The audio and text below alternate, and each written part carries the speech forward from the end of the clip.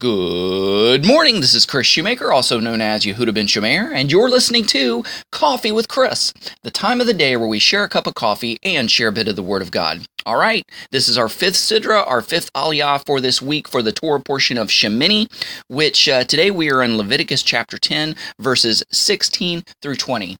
Now, a minister has the weight of the world on his shoulders. He's dealing with issues and problems with the community and with people in his life, people in his congregation, and not only that, but things in his own life, things that we don't know about and things that we can't see, things that he has to keep private. So no matter what's bothering the minister or whatever the minister's dealing with, he has to put on a brave face because his attitude can change the entire face of the community. The minister is like a thermostat, and whatever mood the minister's in, it kind of feeds and permeates throughout the community, and it rubs off on the community, on the people around him. So no matter what's going on, the minister has to put on a brave face. So we kind of see this in Leviticus chapter 10, verses 16 through 20, and it reads, "Then Moses searched carefully for the goat of the sin offering and noticed it hadn't been burnt up. So he snapped at Eleazar and Ithamar, the surviving sons of Aaron, saying, 'Why have you not eaten the sin offering in the place of the sanctuary, since it is most holy?'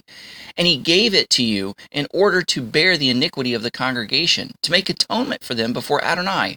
Look, its blood was not even brought into the inner part of the sanctuary.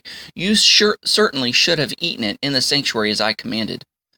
But Aaron said to Moses, "Behold, today they presented their sin offering and their burnt offering before Adonai. When things like this have happened to me, would it have been good in the eyes of Adonai if I had eaten the sin offering today?" When Moses heard this, it was good in his eyes. Okay, you might be a little confused. What's going on here? Because we're just reading verses 16 through 20, but if you just remember, Aaron just lost 2 out of his 4 sons. So he is in a state of mourning. He is in a state of shock. And nonetheless, he still has to carry out the duties of the sanctuary and the duties of ministering before the community.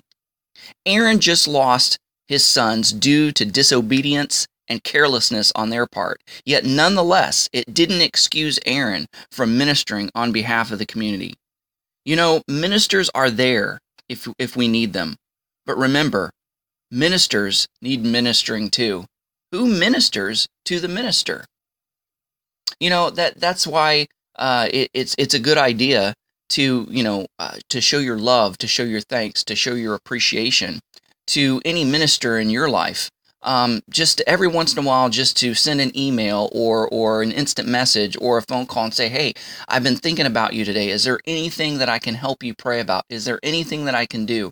Or maybe out of the blue, following the lead of the Holy Spirit, maybe send it a card of encouragement, or send a gift card for, groceries or gas or a cup of coffee, or invite the pastor or the minister over for a meal or out to dinner or something like that. Little things like that, little encouragements like that can really minister to a minister. Now, granted, you may not be able to be the minister's confidant or that shoulder to cry on. He still may have to keep things locked up and hidden and private, just because of the nature of the ministry and who he deals with and ministers with. But if you're there to encourage him, to help him, to lift him up, that will give him strength that you have no idea how it will help him. It will boost him. It will help him. It'll help him carry on. It'll remind him that, people really do care. People really do love him. And it'll give him the encouragement he needs to get through whatever he's going through, whether personally or whether with someone else. So it's very important to, always remember who ministers to the minister. And it's the congregation that needs to minister to the minister, because after all, he ministers to and for you. Guys, thanks so much for watching. Go out there and have a great day. Shalom, and God bless.